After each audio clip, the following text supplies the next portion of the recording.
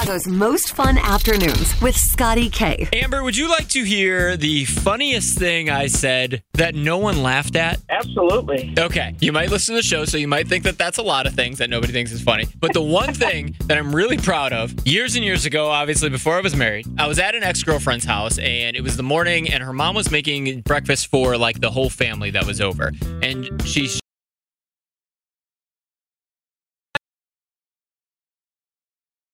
said, actually, they're unready chickens.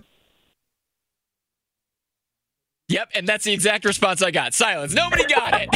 I mean, I get it, but like... Come on, it was so clever. I was so proud of that. Maybe it's not as funny as I thought it was. Whatever. Forever, the unready chicken joke will go down in history as the best joke no one laughed at. We get it. Attention spans just aren't what they used to be. Heads in social media and eyes on Netflix. But what do people do with their ears?